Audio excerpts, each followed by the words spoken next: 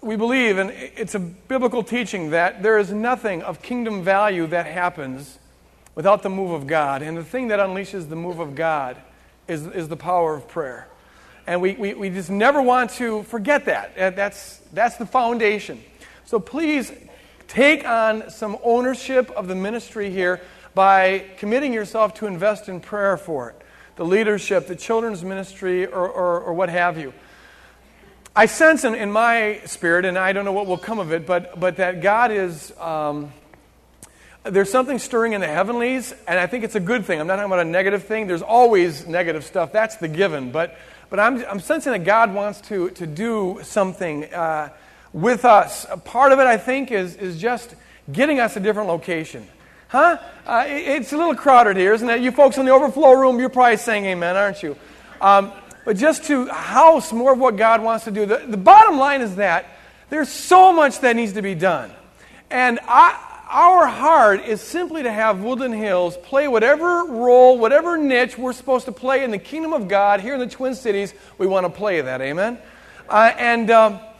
One thing I know for sure is that St. Paul, in particular, which is kind of our heart, it needs a revival big time. And whatever role God wants to use the ministry here in to bring about that, not just here, but also here, but in other places, we want to play that role. It will not happen without prayer. And so I just want to leverage everything on encouraging you to be in prayer. Amen. If you have your Bibles, you can turn to Hebrews chapter 9. We're continuing our study of this. Let me just say it's good to be back. I was gone last week, and we traded pulpits with North Heights Church. That's another piece to this whole thing, you guys, as the Lord is building His kingdom here. He's teaching us how to work like a team and think like a team, and how to share resources like a team. We in North Heights and Open Door, and if we were seeing things correctly, every other congregation in St. Paul and the Twin Cities is part of one team. And we just have got to start thinking like that and acting like that and sharing resources. So occasionally we're going to be trading pulpits, and we're going to be in dialogue about how to use each other's resources with children's ministry and youth and whatnot. And along those lines, I'll just say that we are putting on a passion play, and it's held at North Heights. It's really good. So go and check it out. It really is fantastic. Hebrews chapter 9. They foot the bill, we take partial credit. I love this arrangement. No. I'm going to be reading quite a bit of Scripture here. I have something on my heart that is just thick. And I want to lay the groundwork for it by reading a good portion of Scripture here. And you can feel free to accuse me of reading the Bible too much in church if you want. But I'll stand by this. Hebrews chapter 9, verses 24 through 26. For Christ did not enter a sanctuary made by human hands, a mere copy of the true one, but He entered into heaven itself, now to appear in the presence of God on our behalf. Nor was it to offer Himself again and again as the high priest enters the holy place year after year with the blood that is not His own, as in the Old Testament, for then He would have had to suffer again and again since the foundation of the world. But as it is, He has appeared once for all at the end of the age to remove sin by sacrificing Himself.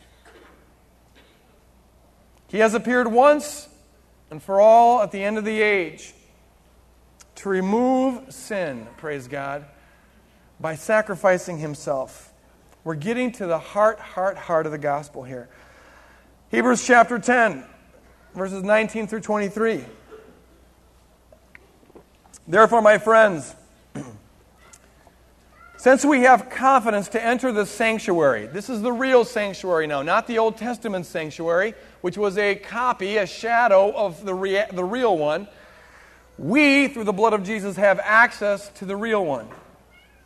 Therefore, my friends, since we have confidence to enter the sanctuary by the blood of Jesus, by the new and living way that He opened for us through the curtain, that is, through His flesh. His flesh was the curtain. And since we have a great high priest over the house of God, let us approach with a true heart in full assurance of faith, with our hearts sprinkled clean from an evil conscience and our bodies washed with pure water. Enter into the holy place by the blood of Jesus. I want to read one other passage of Scripture. You don't have to turn there, but it's found in Hosea 11. In fact, it's the whole chapter. It's 11 verses. And as a way of preaching the text I just read, I want to read this text. And I pray that the Lord would just help us see His heart in this thing. If you understand the heart of God revealed in in Hosea chapter 11, you'll understand what the author of Hebrews is talking about. You'll also understand what is sometimes the most commonly asked, one of the most commonly asked questions of non-believers today, and that is, and even believers. I just was asked this 2 weeks ago by a woman who attends here who's a Muslim. We're a very diverse congregation. And she asked the question, why did Jesus have to die? Why do you have to believe that Jesus is God? What took place there on the cross? I don't get it. This is what Hebrews is about. This is also what Hosea chapter 11 is about. The Lord says this: when Israel was a child, I loved him, and out of Egypt I called my son. The more I called them, the more they went from me. They kept sacrificing to the Baals, that is, these pagan gods, and offering incense to idols. Yet it was I who taught Ephraim to walk. I took them up in my arms, but they did not know that I healed them. I led them with cords of human kindness, with bands of love. The image there is really a motherly image because this was mainly a mother's job in ancient Israel. When you teach someone how to walk, a little child how to walk, they used to have these cords. And many scholars believe he's referring to this. It's like they teach them how to walk by holding them up with these cords. And the Lord is saying, I taught Ephraim, my little child, how to walk. Showing a mother's love for Israel. I was to them like those who lift infants to their cheeks. I bent down to them and fed them. So the Lord's giving us His heart here about His love for Israel. How it's a little child in His arms. He's got this mother's love for this child. But then He says this in verse 5, they shall return to the land of Egypt. I taught them how to walk out of Egypt, but they're going to go back there. And Assyria shall be their king, because they have refused to return to me. The sword rages in their cities. And you have to hear the heart of God breaking here. He's talking about His baby. It consumes their oracle priests and devours because of their schemes. My people are bent on turning away from me to the most high they call, but He does not raise them up at all. So judgment is going to come on Israel. This little child that God loves like a mother loves her little infant son. God loves Israel. But then He says there's judgment that's going to come. Their cities are going to be ravaged. They're going to return to Egypt. Assyria is going to be their king. But then He says this in verse 8. Listen to this. You hear the heart of God here. How can I give you up, Ephraim? How can I hand you over, O Israel? How can I make you like, now He's going to give some pagan towns that were destroyed. How can I make you like Admah? And how can I treat you like Zeboim? My heart recoils within me. My compassion grows warm and tender. This is the heart of God here. There's got to be judgment. There's stuff here that's got to be judged. And so He pronounces judgment. But then, like a parent in love, His heart recoils. He says, I can't do it. How can I do this? How can I bring myself to do this? Enter into the inner struggle of God as His love stands in tension with His justice. And then He says this, I will not execute my fierce anger. I can't do it. I will not again destroy Ephraim, this little child I taught how to walk. For I am God and no mortal, the Holy One in your midst. And I will not come in wrath. They shall go after the Lord who roars like a lion. I roar like a lion. But you know what? Someday they're going to be following me, He's saying. When he roars, his children shall come trembling from the west. They shall come trembling like birds from Egypt and like doves from the land of Assyria, and I will return them to their homes, says the Lord. The Lord is just saying there, I got to judge them. They are going to have to come back from Egypt. That means they're going to go into Egypt. But my heart is aching over this, and in some way I'm going to win them over. I'm going to win them over. This is what the whole book of Hosea is about. If you understand the struggle of God's heart here, you're going to understand what the cross is all about, what this Holy of Holies is all about. Pray with me for a moment here. Father, I thank you for your word. I thank you for the beauty of who you are. My only prayer this morning, God, was that every person in this place could see and could taste something of your beauty, God, and the extreme to which you went to have us as your children. God, I pray that the understanding would be open, our eyes would be open, the understanding of our hearts would be open, the ears of our soul would be open, and that, Lord God, you'd be real to your people here. And for any who do not know you, Lord, I pray, God, this morning would be the time in which they would make the commitment to accept your embrace. In your name we pray. Amen. Let me begin by drawing our attention to this. Each one of us has, in the core of our being, I got to get over this. Hang on a second here. Each one of us has, in the core of our hearts, an inner chamber. Something like the Holy of Holies. It's the most private, most personal dimension of our being. It's the core of who we are. It's the essence of who we are. It is what the Bible calls our spirit. It's the place where we, if we have a healthy relationship with the Lord, it's the place where we dwell with the Lord. As we experience it, it is the place that harbors our deepest hopes and dreams about what life is supposed to be. It's the place where we harbor our secrets, our fears. It's the place where sometimes we harbor our shame. Very few people get into that room. For some people, nobody gets into that room. You can know a person for 30, 40 years. You can be married to a person for 30 or 40 years and never get inside the inner room and not even know it.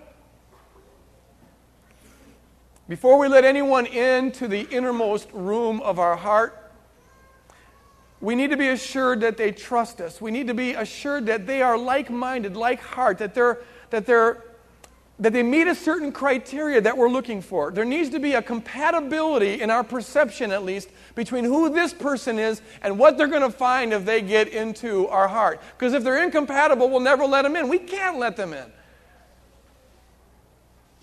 Because in this inner room is stored all of our hopes, all of our dreams, all of our aspirations, and all of our fears, and all of our shame. Some people's room is, in terms of how they experience it, in shambles. It's filled with shame. And so nobody meets the criteria that would be safe enough to let them in. In fact, in some people's room, it is so painful to be here, let alone letting someone into the room to investigate the furniture of this room. It's so painful they themselves don't live there. You hear what I'm saying this morning? They don't want to see. They don't want to be reminded of. They don't want to dwell with the memories of whatever it is that it says about themselves. And so they lock themselves and everybody else outside of this room. It's one of the reasons why sometimes the outside of us and the inside of us is so different, but nobody knows.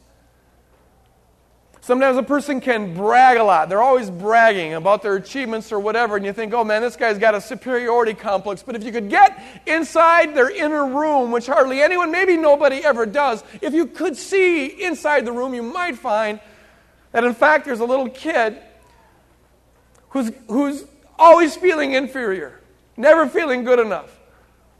And so this person locks himself, lives outside the domain of that room so as not to deal with it, but their whole life is spent trying to deny what is really there. The person who's so self-confident, so successful, the overachiever who always does it better than anybody else. If you got on the inside of that room, you might find that in fact there's a little kid who's just trying not to strike out because dad is watching. And everything about their life is spent trying to stay out of that room and never letting anyone on the inside of the room because they don't want to see the furniture of the couch of abuse or the table of pain that they see when they're in that room, so they keep everybody out. To know the person, you'd have to get on the inside of the room. And you'd have to be safe and compatible with them. Let me just say this. This isn't the message I'm going to preach this morning, but I need to say it. You will spend your life doing something to some degree other than what God would have you to spend your life doing if you don't let Him inside your room. And you'll live your life to some degree, to a significant degree, less than how God would want you to live it, experiencing the full riches of His glory, if you don't invite Him into that room. And to invite Him into the room, I don't mean clean up your room so He can come in. You'll never get the room cleaned up unless you invite Him in when it's messy. We so often do the Martha thing, where we try to clean up the house to make Jesus comfortable. He's comfortable in the mess if you just sit at His feet. But to do that, you need to invite Him into the inner room. Let me share with you this testimony. Went to, with a number of people several weeks ago, went to pray at a person's house. This is one of the most beautiful things I've ever seen. God specializes in doing beautiful things. Went to this person's house to pray for them. This is a person who's dying, has a terminal illness. And we and several others were going to go on this Sunday night and pray for them. When we got there, it turns out that somebody else in the congregation who also has kind of a prayer healing ministry was at this person's house praying for them. Her name is Julie. And she was praying for them. We walked into the house and Julie had just left. This man was just bawling. Not exactly what we thought we'd find, not exactly what we'd hoped to find. We were thinking that we could just pray and come in here and heal and whatever. The man was just bawling.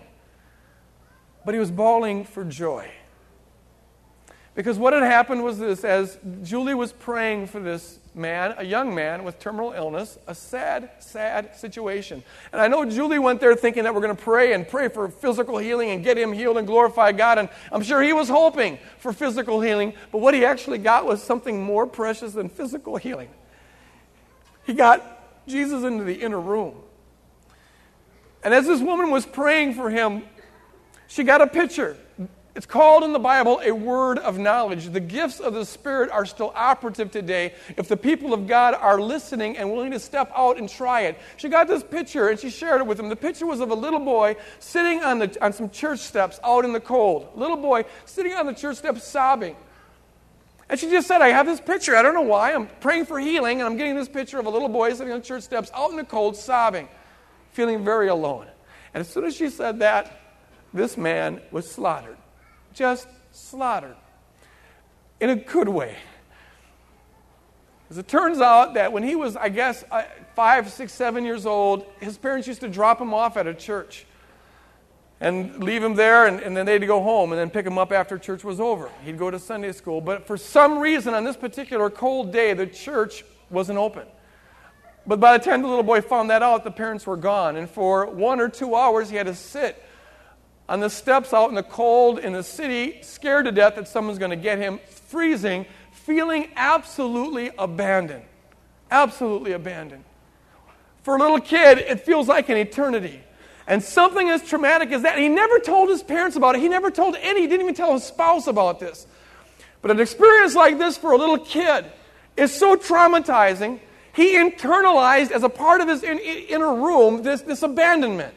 And that became, as often happens to us when we have really strong, impressionable memories that are going on in our head, it becomes sort of the interpretive grid through which you experience everything else. Later on, this man's father became very ill, and he was never around to play with him. So he again experienced abandonment. And throughout his life, in various ways, he was feeling abandoned by people.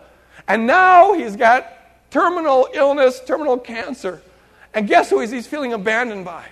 Where's God? I'm rejected. I'm always locked outside the church, locked outside the blessing, always on the outside, waiting for someone to pick me up. The kid inside the room is still crying out abandonment. But he'd never even dealt with that. He'd locked himself outside of that room because it was too painful. God just dropped the gift through Julie of the little key that unlocked that room. And when she shared that, this man just 30 years of pent-up pain come out. And then God gives him this gift. He gets a picture. He gets a word.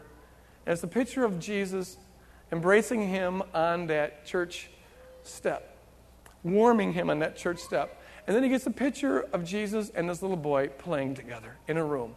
And he is this adult that's watching them. God begins to heal in the inner room if you let him in, if you let him in. And my word this morning, it's not what I'm preaching, but the word is let him into the inner room.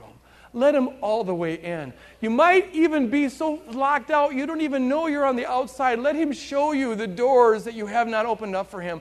And let him in to begin to do that healing, to begin to bring his love into that room. We all have that inner room. It's so crucial that we let him in. It's so crucial that we let each other in.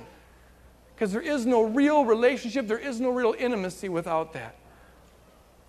God also has an inner room. We're made in his image. He's the super example of what we are. He's got an inner room. He's got a heart of hearts. He's got a center, a soul, which is his essence. It is this that is symbolized by the room in the tabernacle in the Old Testament called the Holy of Holies. It was to the Israelite in the Old Testament, it was the closest you could ever get to God, because this represented his heart. God's a holy God, and this is the Holy of Holies. It is the center of who God is. God wants, his heart is to love us. His innermost being, his essence is to love us. But here's the problem, and if we understand this problem, you'll understand what the author of Hebrews is about. To get into God's heart, just like to get into our heart, there's got to be consistency. There's got to be congruity. There's got to be compatibility. God is holy, and his inner heart is the Holy of Holies. But as you know from Scripture and from your own experience, we are not holy. We are a fallen people. We, like Israel, are at odds with God. We sin. God, who is holy, cannot just condone that, can't just embrace that. There's a sin by its essence. The very definition of sin is it is opposite what is God. It is antithetical to God. It is as opposite God's nature as cyanide is to us. What happens if we ingest cyanide? It destroys us. God cannot, by remaining consistent with himself, God cannot just embrace sin. It's against his nature. He'd have to stop being God to do it. He can't do that. So there is this conflict in God. He's got his very essence is love. Every person ever created, he loves, and yet there is this conflict because he can't just let sin go. Forgive and forget. Let bygones be bygones. No big deal. Let's just erase it all because we're sinners. And no matter who sins against us, we are at least as sinful as them, so we are in no position to judge them. But God is the standard against which all sin is measured. What is God to do? You see this struggle, this warfare in the heart of God in the book of Hosea. There's stuff going on in Israel that he cannot just gainsay. He can't say, oh, there they go again, too bad. Well, we'll just work through it. No, this stuff has got to be judged. There can be, in terms of God's holy essence, no compromising on this. There's got to be judgment, and yet you see the heart of God. The innermost part of God is saying, but I love him. But I love him. There's got to be judgment, but it says here, my heart recoils. It's turned back. There's actually like a war going on. I got to judge him, but my heart is to love him. I want to embrace them. I want to save them. I want to dwell with them. But I can't. I can't just let this go. A couple nights ago, I was wondering how I'm going to communicate this, and something happened that the Lord said, there you go. I don't think he ordained this, but now that it happened, he said, this is an illustration you can use. The other night I came home, my wife and I came home, and I won't go into the details of what happened, but to make a long story short, I got very angry at my son. I'm talking angry here, folks.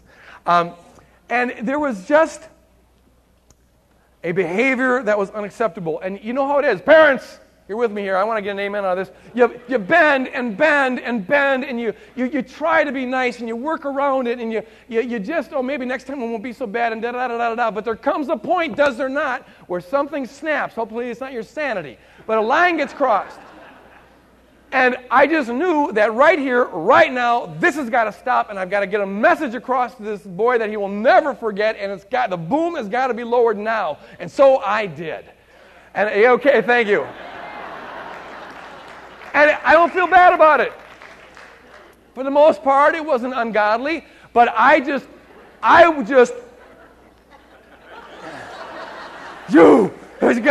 and it was boom. I have never been so angry at him, and he's never seen me like this.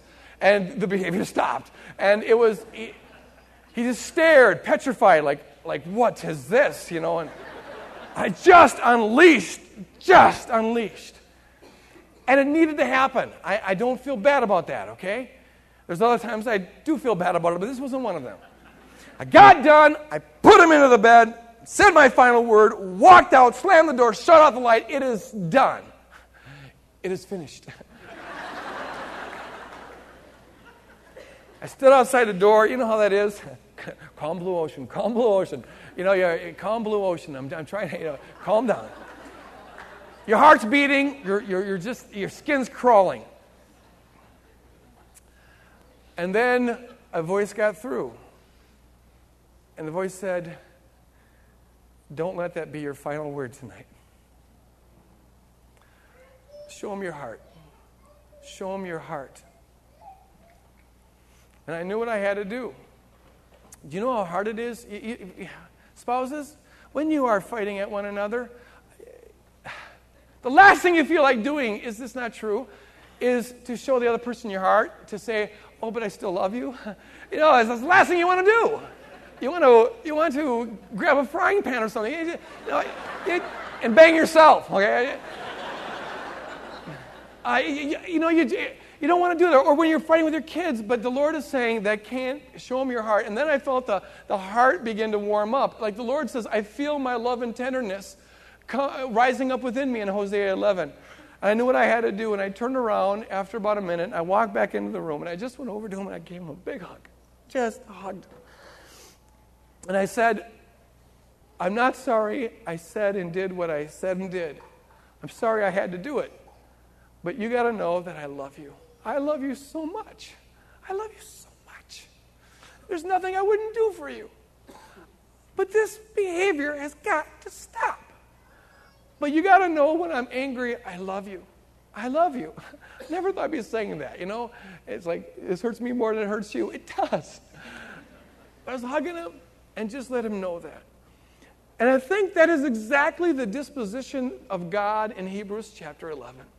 You read the Bible sometimes, and there is this wrath, there's the judgment, there's this austere condemnation of sin, and it's got to be there. That's got to be there. But the Lord wants us to see his heart.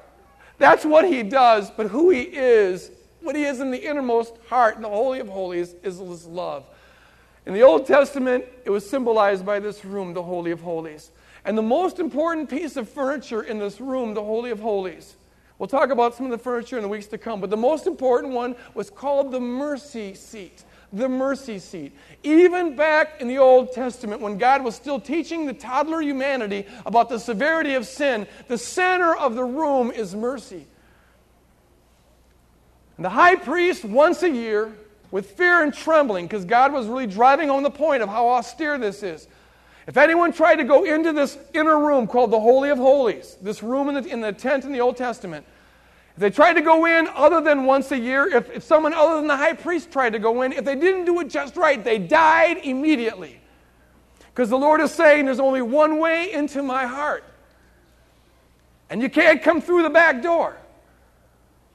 And once a year, the high priest would offer up these animals, and he'd cover himself in blood, and he'd cover the furniture in blood, and he'd go into this Holy of Holies behind the curtain, and on this mercy seat would offer up sacrifices both for himself and for the people of Israel. And then the glory of God would come down in a cloud, And if everything had been done right, and if God accepted the sacrifice, the atonement was made. It was called the Day of Atonement. And God accepted the sacrifice of the sins of the people for that year. Now, of course, God wasn't delighting in the animals that were sacrificed. That wasn't the point. But what the Lord was showing there in a typological way was sin is a serious thing. He can't just let it go. It costs everything. Death is the result of sin, because it means you're incompatible with God. All of that in the Old Testament points towards a reality, a beautiful reality that the author of Hebrews is bringing to us in Hebrews chapter 8, 9, and 10. The reality to which it points to is this. When Jesus went up on the cross, when Jesus grabbed the cross and took it with him to Calvary, He entered the Holy of Holies. We talked about 2 weeks ago how the spirit world isn't spatially located, but it's no less real for that reason. There is a Holy of Holies. And when Jesus walked up Calvary with his cross and there was crucified and allowed himself to be sacrificed, he was entering the Holy of Holies. This expresses the innermost heart of God. Calvary, the cross of Calvary, this sacrifice which would for all time to come and for all time in the past cover the sins of everybody who grabs hold of it. This cross expresses the innermost being of God. It expresses in the most intense way imaginable, the polarity in God's heart between His justice and His love. And not only does it express the polarity of His justice and love, but it expresses how God resolves this most important of all questions, namely, how can I in my heart have fellowship with sinful human beings? The cross answers that. Because what the cross shows us, Lord, just give us clarity on this. Not just information, but Lord, help us to taste it, to hear it. Make it real to us, Lord God. Use the words to make it real. What the cross shows us is this. Jesus, when He went into this Holy of Holies, He didn't offer up something else, an animal or whatever. He offered up Himself. And He didn't find a mercy seat like the old person in the Old Testament did. He carried the mercy seat and was crucified on that mercy seat. The cross is His mercy seat, and He's doing this in the Holy of Holies, in the heart of God. What it comes out to mean is this. God, out of His own love, His infinite love, satisfies His own justice. That polarity. God, out of His infinite love, pays the price that His own justice demands, praise God.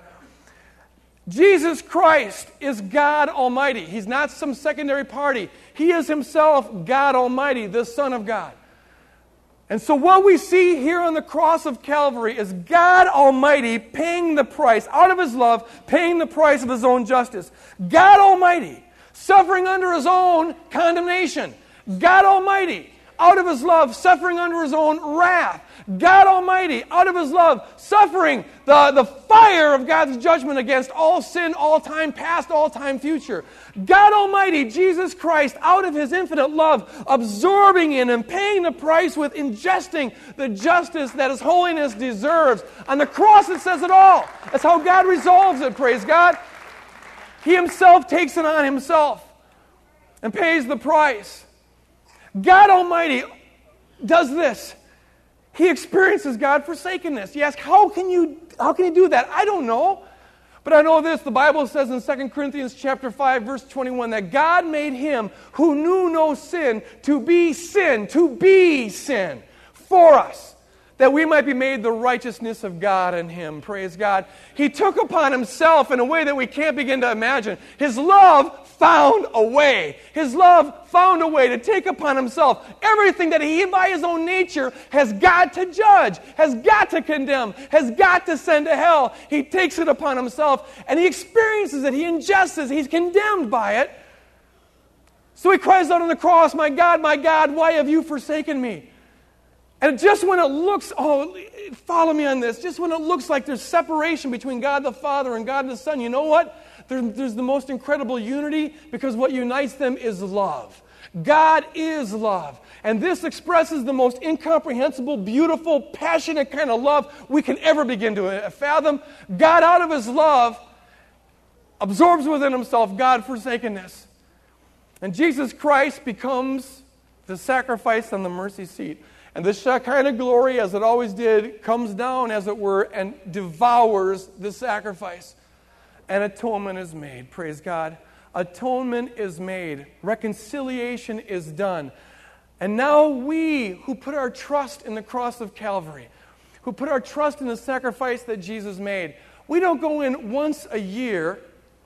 It's not one person once a year going in behind the veil with fear and trembling. But now the Lord shows us His heart. You got to know my heart. You got to see my heart. When you open up the heart of God, when you do heart surgery on God, what you'll see is a pulsating cross there. A pulsating cross that says, you got to know, the wrath, the sin, I got to do that. I have done it, and I did it to myself because I love you, because I want fellowship with you, because I want to be with you throughout eternity, because I will do whatever it takes to give you every chance I could ever have to be in fellowship with me. That's the heart of God's heart. Everything else is what God does, but this is who God is. In the temple, in the Holy of Holies, the Bible says He lives to make intercession for us. When you look at the cross, you're seeing the heart of God. Here, God is naked. Here's naked. He's standing, He's saying, look at me. That's why the Bible says that when Jesus breathed His last breath, the curtain that was in the temple that separated the Holy of Holies from everything else, it was torn asunder from top to bottom. Matthew 27, verses 50 through 51. It was torn asunder from top to bottom, showing that a human being didn't do it by their works going from the bottom up. No, this was God from the top down. And that curtain, that's a symbol now. It points to a reality. And the reality, the author says, was Jesus' flesh. He was torn asunder so that now we, who are in and of ourselves, we would be forever, eternally incompatible with God. We now can go, the author says, with confidence and boldness, with joy, into the Holy of Holies. Because of the cross of Jesus Christ, there's no more boundaries, there's no more fear, there's no more wall, there's no more condemnation to them which are in Christ Jesus. Because of the cross of Calvary, the Lord says, whosoever will trust in Jesus Christ can now come, not just in an outside kind of way, but come into my inner heart, come into my heart of hearts, come dwell with me in my innermost being. The heart of God is mercy, and He wants to extend it to every person in this place here this morning. To come full circle on this, what we see here is this. We've been talking about the tent in the Old Testament, the tabernacle. It was a type, it was a shadow of the reality. The reality we saw several weeks ago was, first of all, Jesus Christ. He is God incarnate. He's God tabernacling with us. This is God's step towards us. He wants to dwell with us. We then saw that the Holy Spirit dwells within us. Okay, God's getting closer, and we become the temple of the Holy Spirit. Then we saw that God dwells between us. The church as a whole is the temple of the Holy Spirit. But now here in the book of Hebrews, we find the culminating point of the whole thing, and that is this. God doesn't want to just come to us and be in us. He wants us to be in Him. He invites us into the Holy of Holies. His love wants nothing less than this. What you see here is this. You know that inner room that we talked about in our heart? That inner room? And He wants to come into the inner room. He now invites us into His inner room. And the goal of the whole thing, there's nothing more beautiful than this, is He wants our inner rooms to be the same. Let's take my room and your room, and let's move in together. This is what Jesus prayed in John 17. Father, I pray that they may be one in us, even as we are one. May our relationship with them reflect our relationship with each other, He's saying. I in them and they in me. This is love, praise God. Throughout eternity, God wanted, this is the goal of the whole thing. This is it. Bottom line, nutshell, here it is. God, from the beginning, wanted the creation to mirror Himself. He wanted to have a relationship with us that would mirror His relationship with Himself. He is love within Himself, now He wants to be love outward. The triune God is perfectly one in love. There's three distinct persons, but they indwell one another. It's called perichoresis. Their inner rooms are not separate from each other. They've got one inner room, one heart. And now God wants to have the same relationship with us. Can you believe it? He wants to have the same relationship with us. Will you come into my heart, he says, and dwell here? You can now, because when you believe, you're covered by the blood. The sins are washed. The condemnation is gone. Come into my inner heart. Let me into your inner heart. Be in me and I in you, that we may be one, even as I and the Father are one. I close with these questions as the worship team comes. I want to. We've talked about it. Let's do it.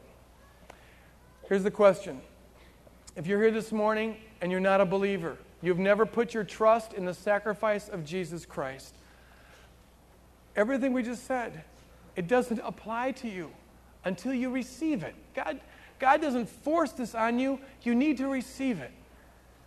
There's only one way into the Holy of Holies, and that's through the blood of Jesus Christ. This morning, as we're singing this song, as we're worshiping God, I invite you to come forward here. And I invite the altar ministers to come forward here. And they would just lead you in a prayer that does the whole thing. You're washed by the blood of the Lamb the minute you pray it. Come forward.